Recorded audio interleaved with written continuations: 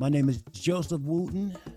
I'm the keyboard player for the Rock and Roll Hall of Fame inducted Steve Miller Band, and I'm also one of the Wooten brothers from Nashville, Tennessee. And today, we talked about social justice. We talked about giving context to young people. We talked about using music as a tool of change. We talked about homeless veterans in general. We talked about the fact that everybody matters. We talked about homeless people feeling invisible and how to remedy it. Stay tuned. It's going to be good. Here's something I've always been curious about: the connection between things. Some things only make sense when they are in connection with something else. Here's what I mean. Imagine for a second that you're driving down a long highway and you can see something far off in the distance. Now, you might decide that what you're seeing is something, whatever it is. But as you get closer to it, you might suddenly realize that it's something else altogether. But then it will appear to be something else again as you're looking at it in the rear view. Now, what if the thing you're viewing is not a thing, but rather an event, or for that matter, a presidency, or even a year? You see, everything changes with space and context, and even more with both. Now, what if you applied that same thesis to respect and rhythm? That's what we're going to explore on this delicious episode of Curiosity Bites. So stay tuned. I'm your host, Dov Baron. You can find out more about me and how to hire me as a speaker, executive advisor, or strategist for your organization by going to dovbaron.com. We are grateful and excited to tell you that this episode of Curiosity Bites is brought to you in part by Magcast. Imagine having your own industry magazine. What would that do for your authority? Well, whether you're a coach, a content expert, an emerging brand, or any of the above, it's hard to stand out from the crowd, right? So what if there was a proven way to increase both your perceived authority and your professional status in the eyes of the market, and to do it all at once? This is your way to go from being invisible to getting meetings with anyone you want. To find out more, you can simply go to magcast.co. That's magcast.co, where first-time publishers create thriving magazine businesses. Now, remember that you can join in this conversation by going into our Facebook group. It's called Curiosity Bites. Surprise. All right, let's jump down on this particular delicious episode. Here's a seemingly philosophical, maybe a quantum question. You know, as we do tend to go into those subjects here. What if what's completely different is 100% the same? What if 0% of something is 100% of something, therefore 100% of something is 0% of something? Huh?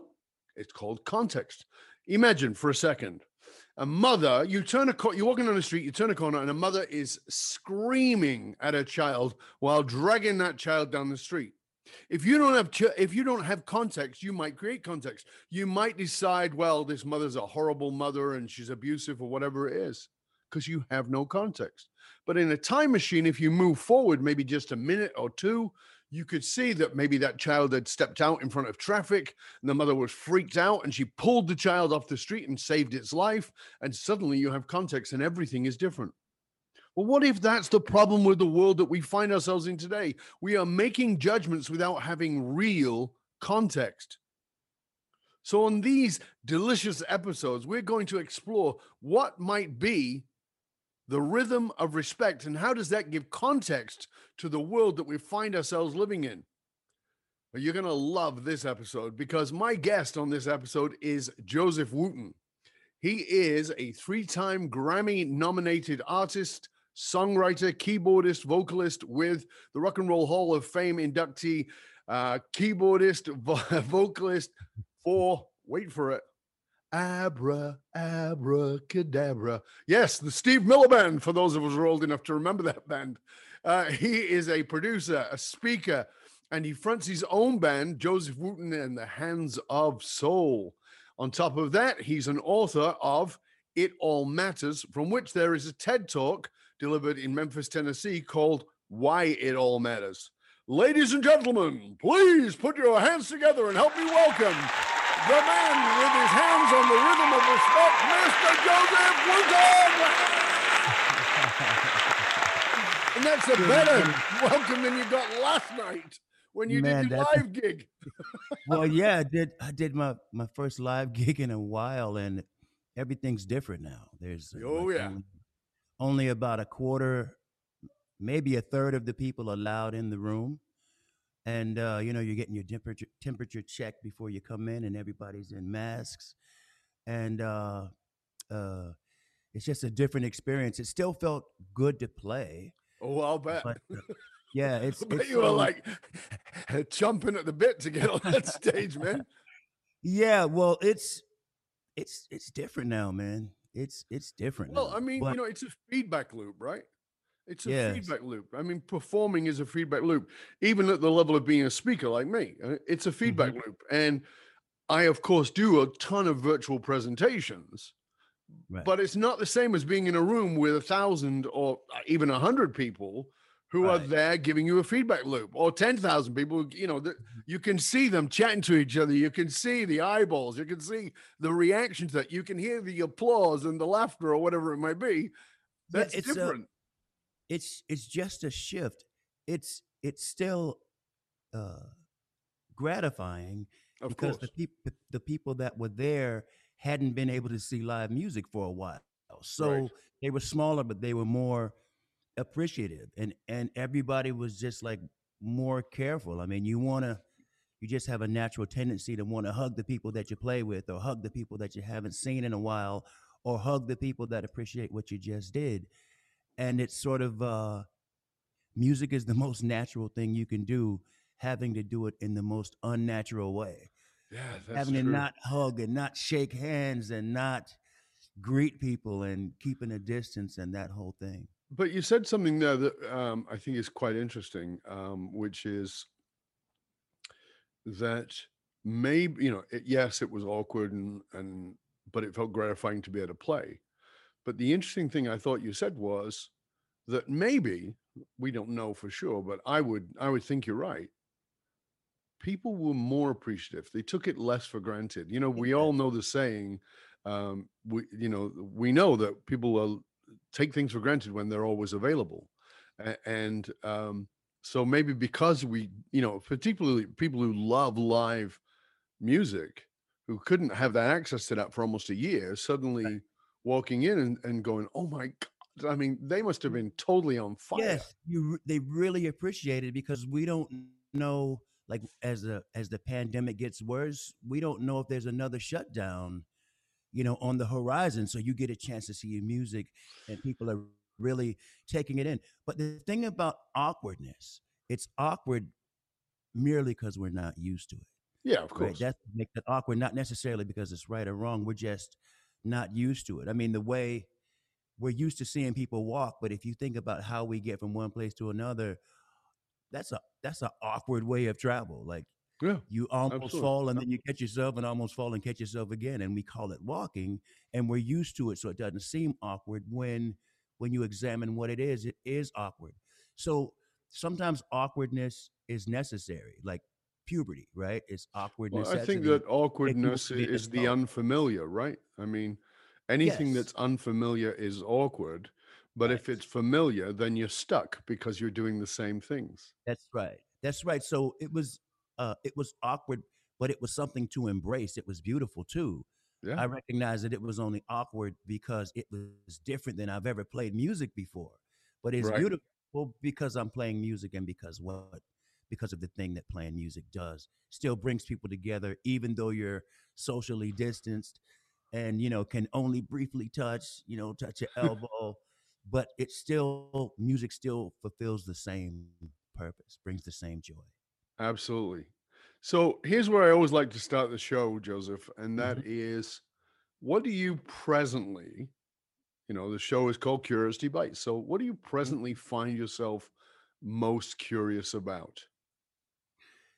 Recently, the thing I'm always about trying to make the world better, like trying to solve the things that can't be solved, and one of them, the thing that I'm the most focused on right now is kind of how to heal this racial division. because most of it is wrapped up in cultures that don't understand each other. Hmm. And because the subject is so volatile, we don't talk about it. And I Right. understand, like, if you're a white person who has your heart in the right place, I understand why you don't go to your black friend and go, "Excuse me, brother, I'd really like to heal this division. What can I do?" Right? It feels kind of awkward. So that's sort of what I've been studying. I've been studying history. Hmm. I keep my eye on politics. I watch people, and I'm the guy that likes to have the awkward conversation because I know Hmm. that it can be done, and I enjoy helping other people to see that it can be done. But the main one that I'm wrestling with, uh, trying to get out of is like, I know that there's a panel coming up on reparations, right? Hmm. Reparations for slavery, and I understand why that's hard for some people to understand. Like, I understand why people want it, but I understand why people think that it's like slavery was so long ago. Like, how are we going to pay people for that? Hmm.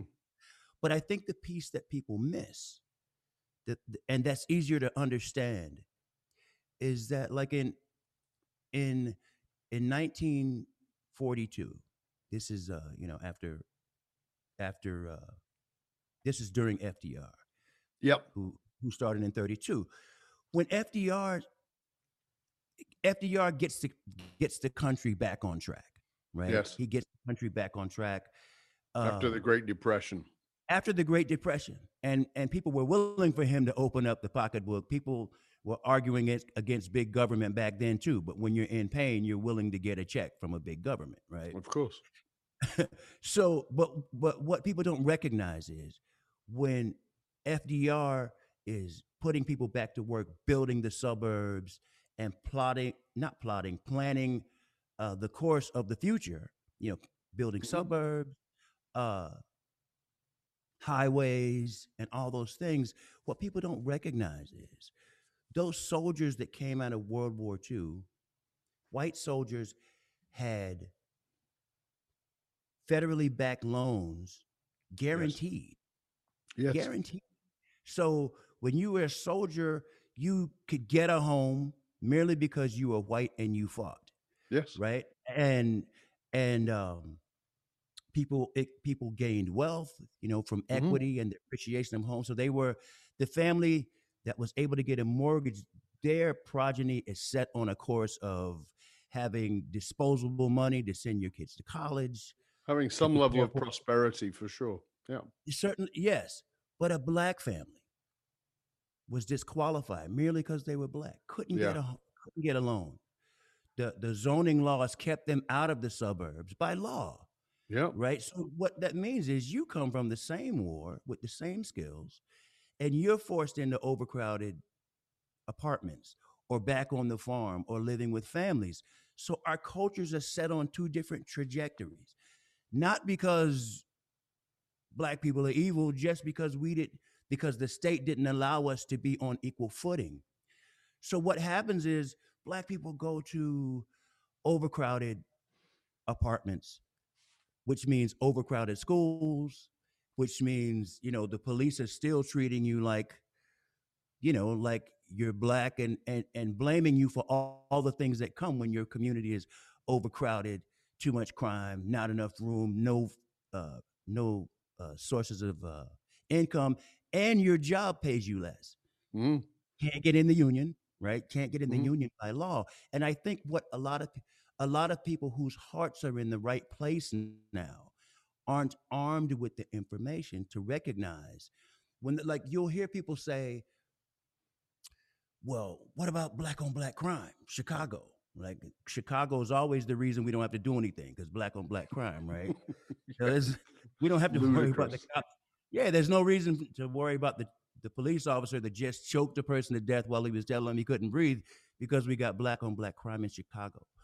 But what people don't recognize is those people that live that way in Chicago don't live that way because they wanted to. They live that way because they were forced to, Yeah. right? And when we realize that it's the country at all levels of government that forced black people into those positions that now other people are in also. But black people in general were forced into that. And if we want to remedy it, then we have, when the state does you wrong, then it's up to the state in some way to make it right. And that's an easier conversation to have if we're not talking about making things right because of slavery, right? Yeah, I They're think both saying the same thing, but this one's easier to understand. yeah, I think that again, we're talking about context, right? Yes. And so there's things. Anything is something else if you give it a different context. Right. Let me give an example. So I don't know if our listeners are aware of how slavery started in the with the Western world, and it was the British, right? It was my people who went out there and created slavery.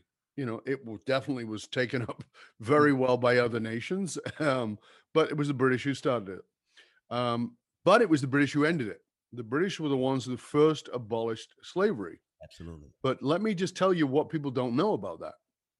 You're talking about reparations, okay? Mm-hmm. So let's just tell you what people don't know about that. Who owned all the slaves in Britain? When the day it came to an end, who owned all the slaves? Obviously, the wealthy people of the aristocracy, people who had a lot of money. Right. How were they able to suddenly give up all this free labor? Very simple. Right. The government said, we owe you money for every slave that you free.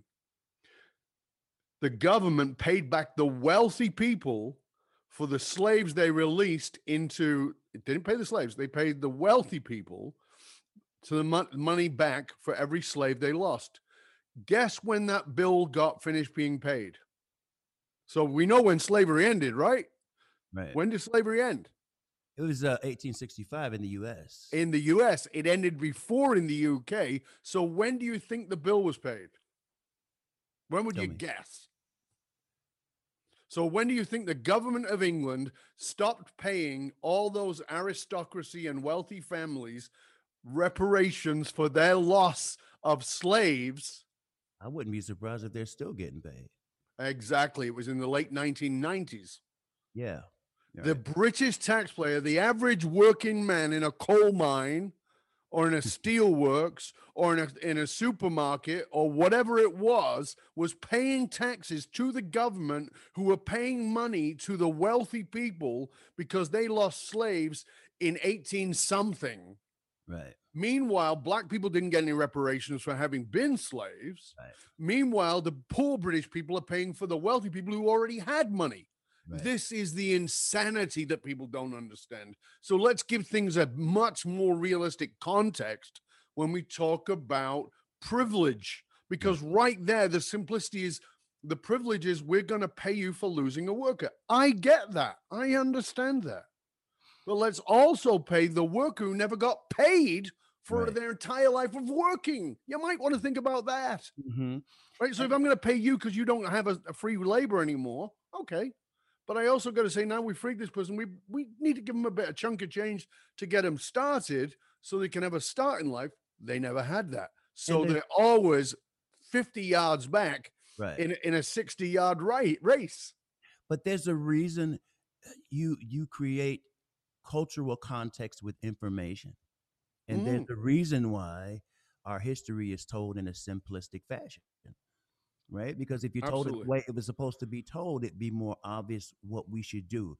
The challenge is to do it in a way, especially in this country, to do it in a way where the person that you're trying to educate about it doesn't feel like you're getting ready to attack them for being white. And that is a challenge. Yeah, I mean, I think that's the and again, that's the context, because I think that a lot of white people, I'm white, if in case you're listening and you've never seen me, I think a lot of white people feel like they're paying the debts for other white people back in history, and they're like, that's not my fault. And I get that. I do understand that. It's not your fault. Well, I heard a very.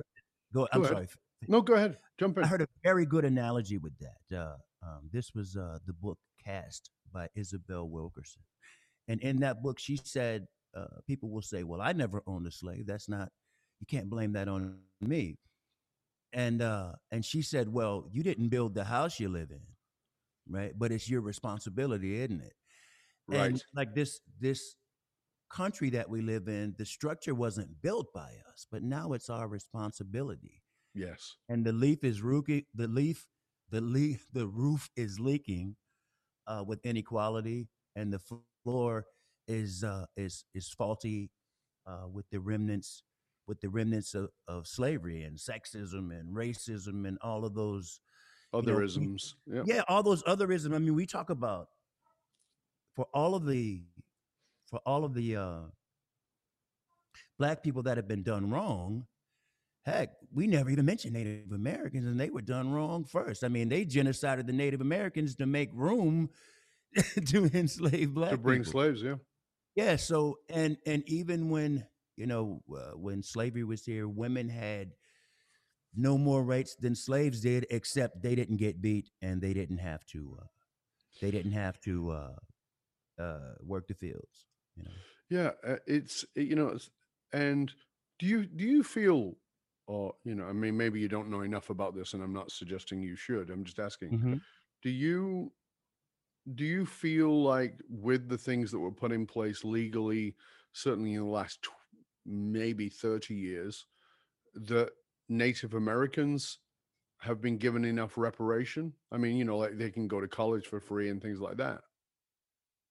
Not really. I No, mean, I don't think so. No, right. not even close. Not even close. And the main the the main thing is I just think that people need more information. And if the body of people had more information, we do better by it. Because it doesn't necessarily have to be a check in a person's pocket. It No, could be giving them the chance, giving people that were forced to live in crowded apartments the chance to go to college, like the families who were able to own property and have equity and have that wealth that was given to them by the government, just to try to make our cultures equal. Because the statistic that really shows it, the difference between white wealth and black wealth hmm, is, I'm not going to argue a number, but it's much lower. sure. I'm sorry, between black income and white income Yeah. is much lower, right? For black people. But when you get to black wealth and white wealth, it's almost uh, exponentially worse yeah. because black people just generally, as a culture, have never had the opportunity to have wealth to pass down. If you were able to own a home in the 30s, you Yeah. know what I mean? Yeah. Think about, that's a wealth giveaway. Right. That's a wealth, that's an equity, that's a chance to pass inheritance down to your progeny situation. But if you're forced for no fault of your own Hmm. to live in overcrowded housing, and then you get you're in overcrowded housing, high crime, crowded schools, inferior schooling, and you're all being judged by the same test. It's like it's like it's like if we're all running 100 meters, you get to start on the 50-yard line, and I get to start from the starting line, and Right. then you're looking at our times, going like, "Why are you so slow?" Yeah. It's Uh, it's But it's you as know, ridiculous as that. the interesting thing for me, because of who I am and how I tend to look at things, is Mm-hmm. we can argue about the economics. We can argue about all these very sort of logistical and strategic things, and even reparations being financial. But there are some things that I don't know if you can ever bring them back. And what I mean by that is, as you know, I came to live here in North America from Australia.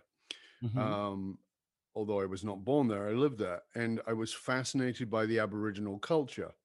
And the Aboriginal culture is devastated, like the North American Indian, who are not Indians, of course, who are Native Americans. But As and Aboriginals were original, even the name. yeah, so that so. and I watched how their cultures were devastated. You know, Dreamtime was ridiculed. These people were beaten for speaking their own language, as they were in North America. And Canada, by the way, where I live, which is this wonderful country, and everybody talks about it being wonderful. It is, and it's a phenomenal country, and I'm so blessed to live here. And at the same time, treated Native Americans or Native Canadians pretty shitty up until not long ago, like 20 minutes ago, you know. So, so when I look at this, for me, it's not just all of these things, it's the development of the culture Right. of that people that Right. disappears. Like, so I'm going to give you an example because you live in the South. You're a black man living in the South. I'm Right. going to guess, because I had a conversation with another member of your family, that you, exactly, that you are a Christian, because that's what happens in that part of the world. I will tell you absolutely clearly, I have no freaking understanding of a black person being a Christian. I don't get it. To me, it's insane. And I'll tell you why. And I'm not talking bad about Christians, No, right? I understand. Not at all. But We I'll tell you understand. why. Because black people lived in Africa. They had their own cultures, they had their own religions, never heard of Christianity. Then these bastards show up with a Bible and a gun and a whip. They nail you to a bunch of shackles. They take you up to a foreign country and they make you praise a God who says it's okay to enslave you. Right. And then you become a Christian. Like, for me, like, I'm like, I think that is insane. Personally, I Hmm. don't get it. But that for me is what I'm talking about the rot at the level of culture. Like, so Right. that rot, which is, now it's all, I mean, at least people are now saying black baby Jesus, which I actually think is great. But Hmm. it's like the rot at the cultural level. Like, so in a different parallel universe, because I'm into quantum physics, in a Hmm. parallel universe where black people never became slaves, but many of them moved to America, what is the black church? What is the black temple? What is the black culture? Because I'm telling you, it's not what it is today. Although I love to go to a black church and I love all the hallelujahs and all that, I do. And I'm not Christian, but I love it musically. I Hmm. love the speakers, but it would be a different church. It would be maybe not Christian at all, maybe not Jewish, maybe not a faith that we know of today. But it's Right. that cultural rot that for me is a very interesting and a far more a deeper philosophical question. Well, this is one of the beauties of black people is that, especially in this country, just being in the worst situations, black people have something in their soul that takes the worst and turns it into the best. Good example, like I did a post on Facebook years ago about the N word being the chitlins of the English language, and basically it's like, if you know anything about chitlins, the guts of the universal symbol for filth is what they're giving you for food. Yep. And it's in a very disrespectful way. Right across the way, they're eating ham and, all the great parts of the pig, which was never good for you in the first place. But they get all the choice cuts, and they'll give black people, the slaves, the guts. Yep. So black people did what they've always done: take it, turn it into a delicacy. Right Yep. now, everybody wants black people's chitlins, right? Yeah. Turns it into a delicacy. The same with the N word is the same thing. Like the word nigger, black people didn't invent that. So they took the sting out of it. You're calling us that, we're going to turn it into something cool. And we're going to turn it into money too. To the point that now you're upset that you can't say it. We can say it. We took it from you. We can say it, but you can't say it, and you better not say it to us. That's what black people have done the best. That's what black people did with Christianity. Yeah. Right? Here's this thing, because Frederick Douglass, Mm-hmm. he ridiculed uh, Christianity, how Christianity was used to uphold uh, the worst part of humanity, slavery. Yeah. But black people have taken that culture, taken that belief system, and uh, turned it into something great for them, and is that's the beauty of black culture. Because my parents were both Baptist. Like, I'm really sure that I don't absorb Christianity the same way that they did, Sure. right? And I understand all the sides of it. You know, I understand it like I understand it, and I respect people that don't see it like I do. But like for a person that doesn't believe in God, right? Hmm. I mean, if your example of Christianity is the talking snake in the burning bush, you know what I mean? I can understand a person that goes, you know what? I'm not sure if that's, you know what I mean, what I'm going to give up my Sunday over. You know what I mean? Exactly. Like Let me the think. snake was talking and it was ringing all over the world. I was like, you know what I mean? I could understand that. But again, things are context. Things are Yes. context. Religions are tools. They're Yes. tools. They're not the whole. They're not the whole thing. So if you use religion as a tool, that's cool. As long as somewhere in there we respect each other, because that's going to be the thing that's going to make us be able to go forward. Not the fact that we have the same religion, because there are Christians that don't get along. But Oh, many. Yeah. if we respect each other, we can move forward, and that's what I'm working on. Right. That's And what I'm, that's a great place for us to end this part one of the show, which is we're talking about, like, as we move into respect and talk about that, because this is obviously a fascinating conversation, and takes on a lot of different meanings. So we're going to continue our conversation with Joseph Wooten in yes, part two of this delicious episode of Curiosity Bites, as we talk about the rhythm of respect. Of course, as you know, that Joseph is a three-time Grammy Award nominated artist, and he is an author and a speaker. And we're going to be back in part two. So stay tuned to this delicious episode. Stay curious, my friend. Stay curious about the rhythm of respect. I'll see you on the next show.